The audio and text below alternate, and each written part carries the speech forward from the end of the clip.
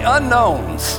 I got a lot I want to say, and I'm just excited about what the Lord has done through the worship time, through the music of the worship time today, because He really confirmed a lot of what I'm going to share with you today. The Bible is full of all kinds of characters. Now, you can read the Bible in two different ways. You can read the Bible as a book of stories that you just read and you say, well, that's cool, that's good. Yeah, they killed this, they did that, they climbed that.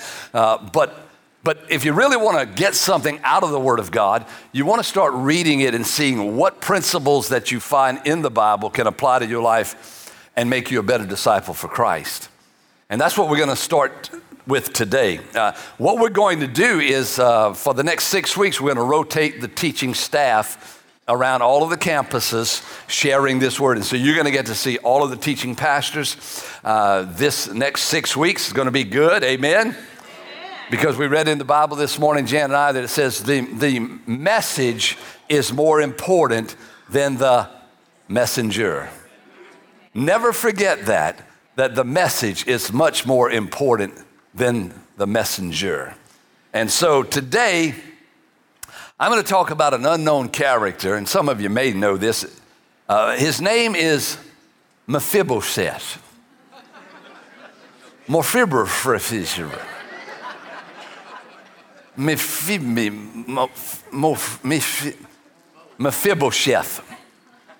Mephibosheth. Say that 10 times fast, huh? Or even better, name your next child that. We may just call him Mephibo today. But Mephibosheth, his name means dispeller of shame. And what we're going to do is I'm going to take you through a timeline of Scripture. I'm going to read a lot of Scripture for you today and kind of set it in context so that you can get everything that God has for you today. But I want to pray first because I believe there needs to be revelation of this message today if you want to come up to the level that God wants you. Father, in the name of Jesus, we are humbled and we are grateful that you allow us in your presence because of what Jesus did. Thank you, Lord God, for lifting us up. When everything else seeks to press us down, you, Lord, are faithful to bring us higher. We thank you for your grace and your power. Would you give us revelation knowledge of the word today that we would be better for you, God? In Jesus' name, amen and amen. We pick up the story where David has just killed Goliath. And King Saul, the king of Israel, wants to talk to him, and so they talk. And in 1 Samuel chapter 18, verse 1, if you have your Bibles, I'm going to be reading out of the ESV. If you don't have a Bible, just look up on the screen. It says, as soon as he had finished speaking to Saul, David, the soul of Jonathan was knit to the soul of David, and Jonathan loved him as his own soul. And Saul took him that day and would not let him return to his father's house. He said, I want him to serve with me. Then Jonathan made a covenant with David, because he loved him as his own soul, and Jonathan stripped himself of the robe that was on him and gave it to David, and his armor and even his sword and his bow and his belt, and which was customary in those days. When you made a covenant with somebody, you exchanged gifts, and that's what was taking place here. Now, I want to fast forward because now King Saul he's been rejected by God. He's tormented by demon spirits. He's jealous of David. And he's seeking to kill David. He's seeking after him. He's searching him out. He's chasing him everywhere. And there's a certain period of time here where it's just in the mind of David and even in Jonathan, what's going on here? I mean, does Saul really want to kill David? And so in 1 Samuel chapter 20, verse 11, Jonathan said to David, come, let us go into the field. So they both went out into the field, and Jonathan said to David, the Lord, the God of Israel, be witness. When I have sounded out my father about this time tomorrow of the third day, behold, if he will dispose toward David's, if he is well disposed toward David, shall I not then send and disclose it to you? But should it please my father to do you harm, the Lord do so to Jonathan, and more also if I do not disclose it to you and send you away that you may go in safe. In other words, I'm talking to my daddy. If he wants to hurt you, I'm going to let you know, and you can get away. May the Lord be with you as he has been with my father. If I am still alive, show me the steadfast love of the Lord, that I may not die. Do not cut off your steadfast love from the house forever. And when the Lord cuts off every one of the enemies of David, face from the face of the earth. And Jonathan made a covenant with the house of David. He kind of reassures this covenant, saying, may the Lord take vengeance on David's enemies. And Jonathan made David swear again. In other words, he just said, look, we got to get this thing right, this covenant between us. Swear again by his love for him, for he loved him as he loved his own soul. Now after this, David, he's being chased by Saul. You got to understand, you've got a king and an army pursuing you, wanting to kill you, and he's hiding here and he's hiding there. And finally one day, David is hiding in a cave, and Saul comes into that same very cave. And David gets so close to him, he kind of sneaks up behind him. He gets so close to him that he cuts off a part of his garment. And then Saul leaves that cave, and evidently after they had went away, maybe there was a little canyon between them, or maybe he was up or down in a valley, I'm not sure, but David begins to talk to Saul. He begins to holler out to him across the way and tells him that, Saul, look, I could have killed you. Here's a piece of your garment. I was that close, but I didn't because I don't want to do you any harm. I'm not here to harm you. I don't know what's going on. I'm not trying to hurt you. You've got to believe me. And then in 1 Samuel chapter 24, Saul says, swear to me therefore by the Lord that you will not cut off my offspring after me, and that you will not destroy my name out of my father's house. And David swore to Saul, he made a covenant with Saul that day that he wouldn't do that. Then the time comes where Saul and his son Jonathan are in battle in Jezreel, and Saul and Jonathan are both killed in the same day. If you read your one-year Bible, the printed Bible today, you read about Saul dying this very day. Today, it happened. And so here Saul is dead, and now we're going to see our character come into play here in 2 Samuel chapter 4, verse 4. Jonathan, the son of Saul, had a son who was crippled in his feet. He was 5 years old when the news about Saul and Jonathan came from Jezreel, and his nurse or his nanny took him up and fled. And as she fled in her haste, he fell and became lame, and his name was Mephibosheth. His nanny knew what was going on.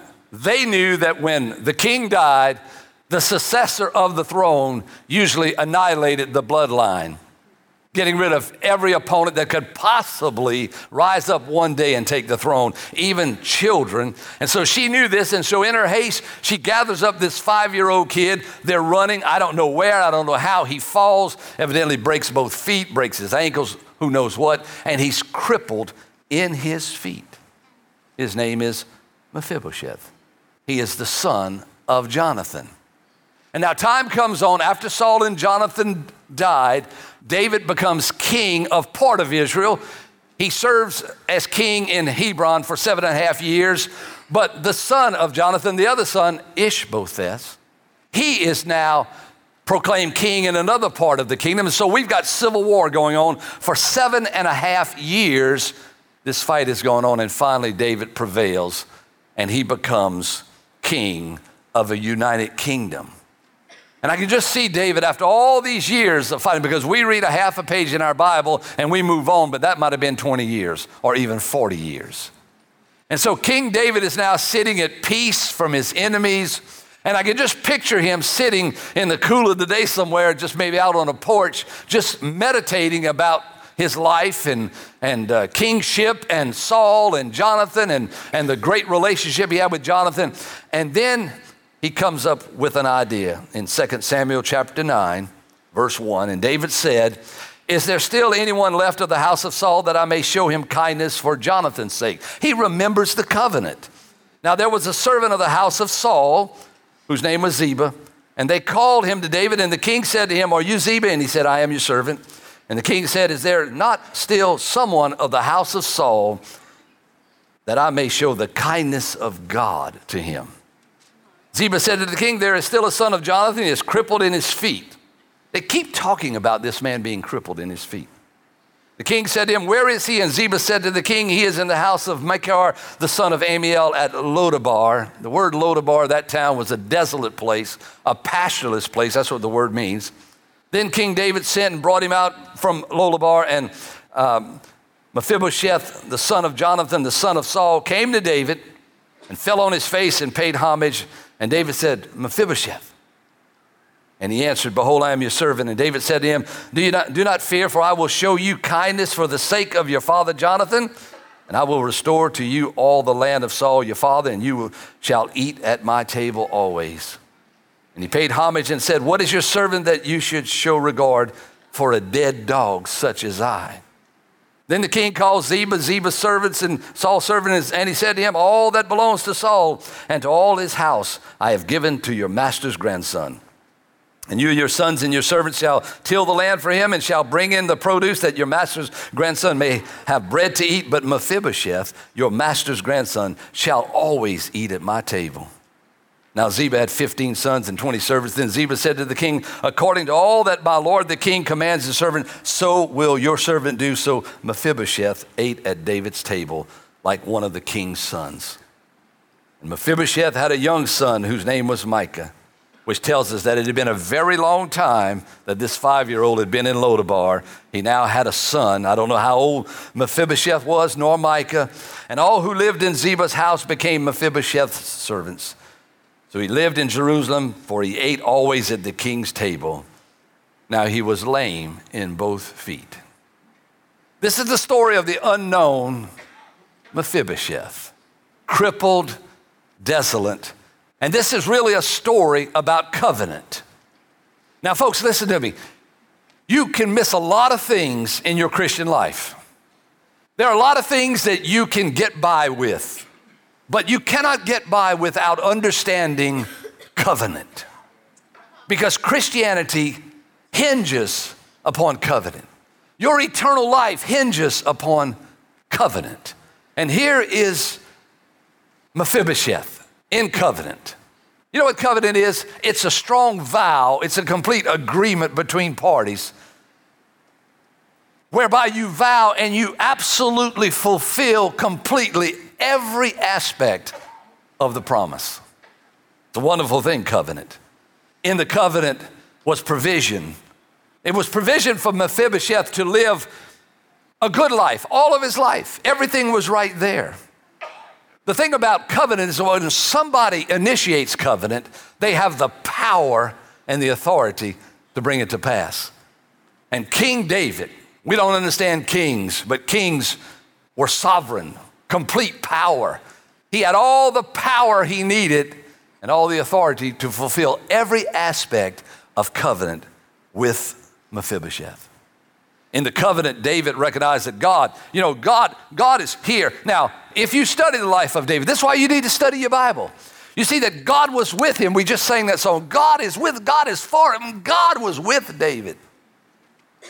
Even though there was immense trials, betrayals, all kind of politics, but yet the Lord showed David loving kindness and comforted him in every aspect of his life. And that's why David wanted to help somebody else. Look, when David was talking to Saul, and Saul was chasing him, David just cried out and said, King Saul, what's going on here? Why are you spending all your time? Does the king of Israel have to spend all of his time chasing a dead dog like me, or even like a flea like me? Isn't it amazing that when Mephibosheth come before David, he says the same thing. He says, who am I that the king would look on a dead dog like me? A crippled, ousted leader, because you understand Mephibosheth was in line for the throne of Israel. He was there ready. Can you imagine? Never came to pass. Can you imagine in Lodabar, all these years in that desolate place, he's having to realize that I'm never going to see it come to pass. But he spent so many years there because, brings us to our next point here, that there's ignorance that cloaks covenant. Ignorance is an amazing thing. People's lives perish because of ignorance. Never live up to where they could live because of ignorance. Think about Mephibosheth. Is this young man all of his life lived in fear? Fear is an amazing thing. Fear damages us. Fear cripples us. Fear Fear takes us and hides us away from everything that could help us. And not only that, but fear will keep you from reaching your potential. And everyone, I believe everyone in this room has great potential to do great things for God and for people, but yet afraid, always fearing, always experiencing unnecessary damage. Because he was ignorant, he also was crippled. Fear cripples, it paralyzes us, it stagnates us. I mean, my goodness, it's like life is so big and so large and the kingdom of God is so great. Why would we want to spend our life in Lodabar when in fact we could be spending our lives doing great things? Folks, I'm telling you, you've got the kingdom of God within you. Amen. And that is powerful. That is greater than anything else. But you sit in Lodabar because you never feel like you're anything. So many people feel like they're just a dead dog. Never ever going to make it. That's how he felt, stagnated. He was kept from progressing. Not only that, but you know what? He was codependent. He was living in unnecessary hardship. He was living in somebody else's house. Makar, he was living in another person. He didn't even own a home, the king's son. No home, codependent. When we're ignorant of covenant, we have to live codependent. We can live no other way. Look, if you can't get it on your own, the only way to get it is from somebody else. Just codependent. I can't get any word on my own. I can't get any revelation on my own. I can't pray on my own. I can't seek God on my own. I can't get victory on my own. I always need somebody else, and we need people. You'll see in a moment. But let me tell you something. If I ain't got it, I can't give it. If I ain't got it, I can't get it. You understand what's happening? So I'll just sit in Lodabar. Well, you know, at least I have a house. At least I'm saved. At least my sins, at least I'm not going to hell, I think. I believe I'm not, maybe. Surely, hope I'm not. And that's where Mephibosheth was. But not only that, he was isolated. Completely isolated, cut off. That word Lodabar, it means a patch on the face, but it means something else too. I studied the word, it means no word, no communication. In other words, he was cut off. Ignorance cuts us off from covenant. We're alive, but we're cut off. You know, folks, can I just tell you something? That this covenant is a corporate covenant. Though we have to have an individual covenant with God, an agreement with God, it's corporate. Because you know what? I'm glad that I have some people around me that if I fall, they'll help me up. I'm so glad that I'm not all by myself. And you who are all by yourself, one day you will learn. This is not a threat. This is just you will learn that you need other people. No one is so spiritual and has it together so great that they don't need other people. But I want to tell you something right now. Somehow or another, yeah, that's a good place to clap. Somehow or another, some people think that they can make it all on their own. Like you got it, but you ain't got it. You don't have the victory. You know you don't. You're all cut off and you are in Lodabar and there's no communication. And you need some friends so that you won't be alone. There's types and shadows in these stories here that we need to understand. Types and shadows are like David was a type and a shadow of Christ. You study his life, he was a type of Christ, especially in this story right here. He made a covenant with Jonathan, just like Christ made a covenant with the Father. You know that sinful man cannot make a covenant with holy God. Listen to me now, sinful man cannot make a covenant with a holy God. You by yourself cannot covenant with God. You needed an intermediate, you needed an intercessor. Jesus Christ came in, he covenanted with the Father for you. That's why he's so great. That's why he's our connector, Jesus. He is so wonderful.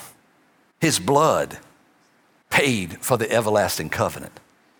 It's a covenant of redemption, folks. And redemption means simply I've been redeemed. I've been bought back to my real place. What if I told you that we're back in the Garden of Eden? You say, well, I ain't in no garden. Not me, bro. Man, I ain't in no garden. Well, it doesn't seem like a garden yet, but I want to tell you something right now. The curse has been reversed and fellowship with God has been restored. And that's the Garden of Eden. I'm not very interested in walking around a garden with pretty trees and flowers. The Garden of Eden is reconciliation with God, fellowship with God. So wherever that is, that's good by me. For some, it's in a prison cell. For others, it's in a hospital room where two or more are gathered in his name.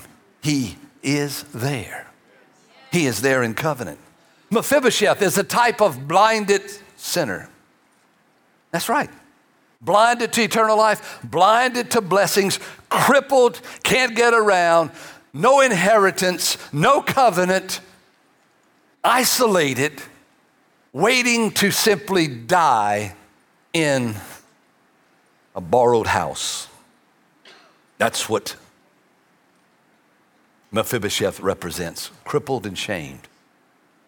The place where David was simply is a place of salvation, the place of covering and protection. A type and shadow of the king's table, it's a type of covenant provision. He said, Mephibosheth, you're going to be able to eat at my table for the rest of your life. That would be like somebody saying, you can meet me at the finest restaurant every day for lunch and dinner. And some of you saying, can't wait. What's wonderful is that one day there's going to be a table set in God's kingdom. And then Micah, just wanted to mention him. He's only mentioned this one time. His Mephibosheth's son is a promise of future generations. And the Word of God says, if you will believe on the Lord Jesus, you and your household will be saved. If you will believe, this promise is for you and for the next generations. And so the covenant wasn't just for Mephibosheth. The covenant was for Micah and Micah's kids, and then those kids and those kids, all the way down the line. Covenant doesn't die. Now, folks, how does that apply to us? What about this thing of covenant? Where do we find ourselves in this place? We need to embrace covenant by faith. Now look, folks, if I would ask you, and I don't ask many questions anymore because I don't get responses, but so this is rhetorical, just inside of you. How many of you really believe that you're connected to God? I mean, that you really love him and that you know that he loves you beyond a shadow of a doubt, that he loves you, that you're not just serving on a team, but you're worshiping a king. You understand? We serve on teams, but we worship King Jesus. That's who the covenant is with. And I'm going to take you to Isaiah 53, an Old Testament prophet, major prophet, in the 53rd chapter, which is a prophetic, a futuristic view of Christ himself, paying the price for covenant. And then we're going to see what's in the blood covenant for you. And then you're going to extend faith from this day forward, living in the covenant. Because we spend too much time trying not to sin. But if you'll embrace the King, and if you'll love him, you'll sin less. Did you hear what I said? Man, if you're just fighting every day just not to sin, you are in sub-level. Jesus wants to lift you up out of the miry clay. Put your feet upon a rock. Isaiah 53, verse 3. He was despised and rejected, a man of sorrows, acquainted with deepest grief. We turned our back on him and he looked the other way. He was despised and he did not care. We didn't care that he was despised. We just didn't care. Yet it was our weakness he carried. It was our sorrows that weighed him down. And we thought this trouble, his troubles, we thought the trouble he was going through were a punishment from God, a punishment for his own sins. First thing about this covenant that Jesus has taken care of, he has been despised and rejected for us. I never have to be rejected again, even when I am rejected. I do not control other people, but Jesus controls me through covenant. I will not suffer rejection any longer because Jesus took care of that for me. It's a point of covenant. It's the promise. It's the promise that Jesus gave. He says, my name is great. You know the name. We just sang about it. There's power in the name of Jesus. But then the Lord says this, I will put my word above my name. Look, the name meant all authority, it meant everything. And God says, you know what? My word, I'm putting it above my name. He means business. His promises are above his name, and he's been despised and rejected. In the 5th verse, he was pierced for our rebellion and cursed for our sins. My rebellion has been taken care of, and I no longer have to live underneath the curse of sin. Isn't that great? No longer, Jesus, my sins have been paid for. You promised, Lord, if I confess my sins, you're faithful and just to forgive me. I am forgiven. I am cleansed. I am walking in the light as you're in the light. I am in fellowship with God. I am one with God. Me, I'm together with God because of covenant. Because Jesus paid the price. He was pierced for my sins. When you come to a place, folks, listen to me. When you come to a place that you know beyond a shadow of a doubt that Jesus was put on a cross and nailed to the cross because of your sin, you got it. You understand it. Jesus, I put you on the cross. Me, I did it. Next part of that verse, he was beaten so we could be whole. In the covenant, the beatings were not just something because Roman soldiers didn't have anything to do that day. And it wasn't really so that the chief priests could get, their thing done because they wanted to quieten down this Jesus. He was beaten so we could be made whole. That means my soul, my life is made whole. That means that all of the abuse and all of the things that have fragmented me where I can't function properly has been paid for by the blood of Jesus because he was beaten. I am a whole person again.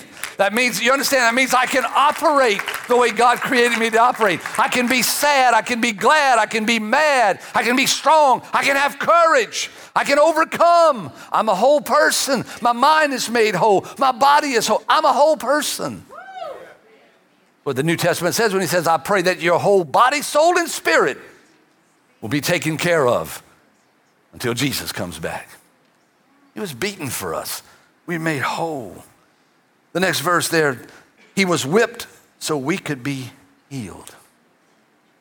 In the covenant is supernatural, miraculous healing. Now, I know a lot of people who don't get healed. I know there have been times I have not been healed. But that does not change the fact that Jesus heals, that the covenant is a covenant of healing. It doesn't change the fact. It doesn't, you see, where we fall short is that when it doesn't work for men, we think God has failed. But God has not failed. God is the healer. He's the same yesterday, today, and forever. And I'll tell you what, he will heal you of cancer. He will heal you of heart disease. He will heal you. He will heal us. It's in the covenant, his promises. Now, we don't need a lot of this until we need a lot of this. You know what I'm talking about? You ever notice when you don't need something, you don't think about it? I never think about gas until I need it. In my car, when the needle's on empty and it's beeping at me. I never think, you ever think about it? When you're going down the road, do you think about gas in the tank? No, you never think about it till you need it. You never miss your water till your well runs dry, and then you go looking for somebody to dig a well. You see, and it's the same thing with the things of the covenant. You don't need it, sometimes you neglect it. But then there comes a time of need, and then you reflect on your neglect, and you start to embrace. And I don't think that God's all mad at that, just that we embrace him in the covenant. The 7th verse, he was oppressed and treated harshly, yet he never said a word. Oppressed, Jesus came to set free all those that are oppressed of the devil. Let me tell you something. He was oppressed and he was treated harshly so that I could have the victory. Look, the devil is real and powerful, but he will not oppress me because I am in covenant with God. Come on now, can somebody say that with me? Come on, that the devil, yeah, he's big, he's bad, he's got power. Jesus taught us all about that. But let me tell you something. The devil is not greater than Jesus Christ our Lord. Come on. So instead of saying the devil's giving me a bad day, a hard day, say Jesus is lifting me up today. Jesus is giving me victory today. Either Jesus is king of all or he's not king at all. He's king of all.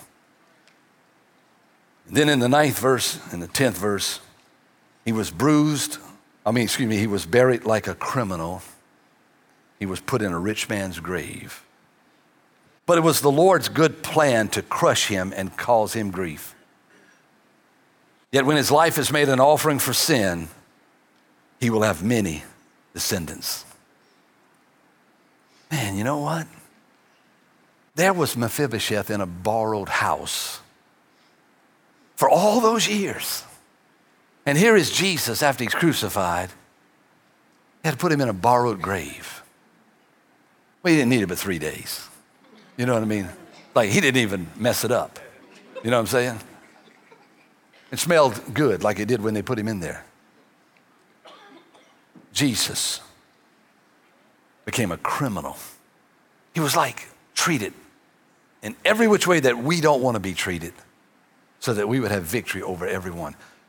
Your goal in life is to press through every single solitary trouble and trial and abuse and neglect and reject with victory on the other side. He will sharpen you to where you will be able to pierce through because of covenant. You know what? There's 3 kinds of people in the room right now, in this room right now, 3. There are those people who understand covenant, who have embraced it, who are walking in it, who are warring with it, and who are being victorious through it. There are those that are in there. And I'll tell you what, come on now. Somebody's got to have the victory in Christ. And then there's another group of people in here. And it's those people who understand covenant and okay, but not really living in it. I mean, just kind of ignorant of it. But know about it, but just not real. I guess we could say maybe kind of lazy when it comes to grasping the promises of God. And then there's a third kind of person in here. And that's a person who's completely outside of God's covenant. Absolutely on your own. That's not really what God would intend. This is what God wants. No matter where you are in the mix. King David said, Mephibosheth, I want you to come into my court.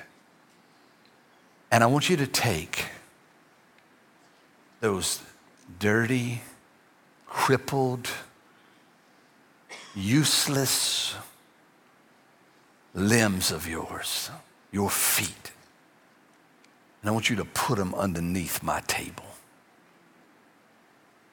I don't even need to look at them. I don't even want to think about them. I just want to see your face, and I want to extend the kindness of God to you. And that's what God is saying in this room right now. You who have been abused, oppressed, rejected, who have been crippled for whatever reason. You know what Jesus is saying? Come and put your feet underneath my table. I'm not even interested in those things. I want to see your face. I want to extend my goodness and my comfort to you. I want you to come into covenant with me and the Father to where your life will have meaning and to where your eternity will have a proper destination. This is what God is extending to you. And I don't think we can reject it. And I don't think in your pride and even your comfort of ignorance that you should reject such a great covenant. Come on now. I don't know about you, but right now, again and afresh, every day, I want to just slip my feet underneath the King's table. Come on now. He shall set a table before me in the presence of my enemies. And I will forever dwell in the house of the Lord. Amen. Come on. Let's bow our heads together right now. Everybody in this room, just put your head down and close your eyes and begin to meditate. Where are you in the mix, the three types of people in this room? Maybe you got the covenant down pat. If you do and you're walking in freedom and victory, I want you to start praying for people in this room right now. If you're the second type person and you've known of covenant, maybe you're just kind of messing around with it. You're not really, you just think it's yours because it's yours and you got it and that's it. And you're just kind of neglecting it. I just want you to go ahead and repent right now. Come on, saints of God. Just repent. Come on, just repent and say, Lord, I've just kind of neglected your covenant. I've neglected your grace. I've just kind of shoved it on the side and thought just because life was going good, then I don't need you. Just go ahead and repent there. Come on, church. That's you. Come on.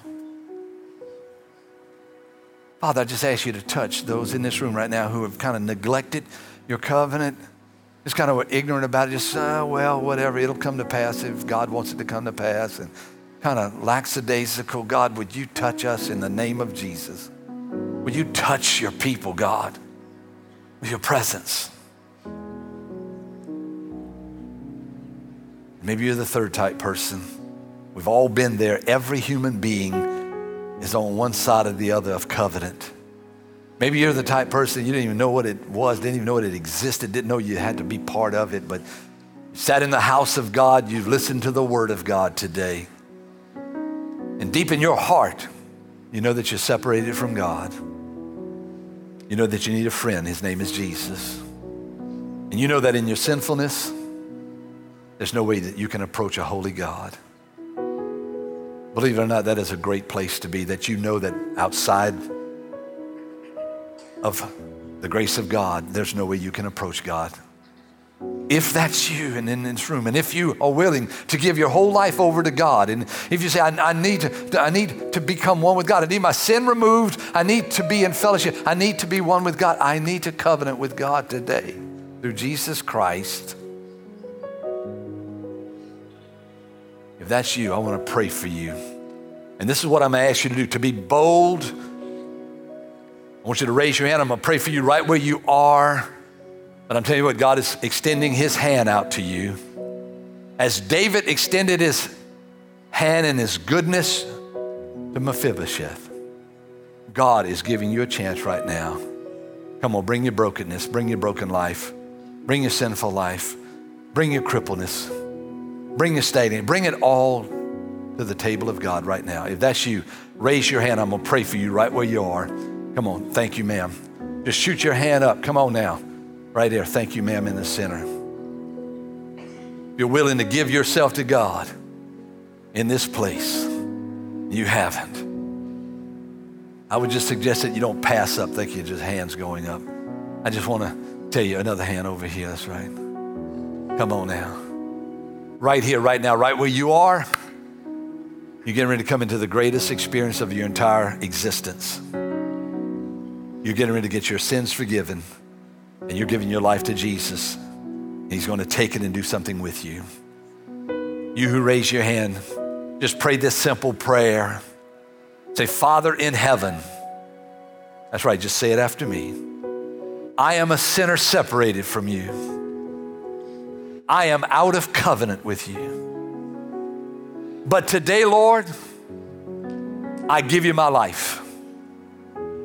I confess my sin to you. I ask you to forgive me and come and live in me. Lord, I want to put my feet under your table, and I want to eat from your table for the rest of my life. I thank you for forgiving me and receiving me today in the name of Jesus. Amen and amen and amen and amen. Come on.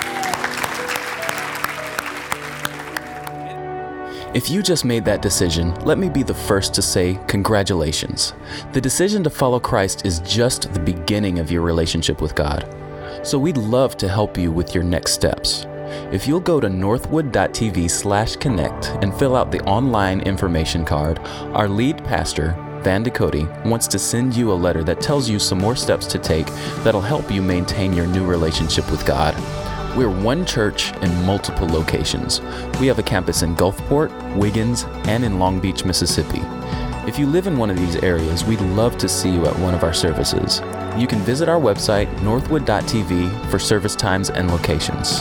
If you'd like to give to this ministry, you can do that online as well.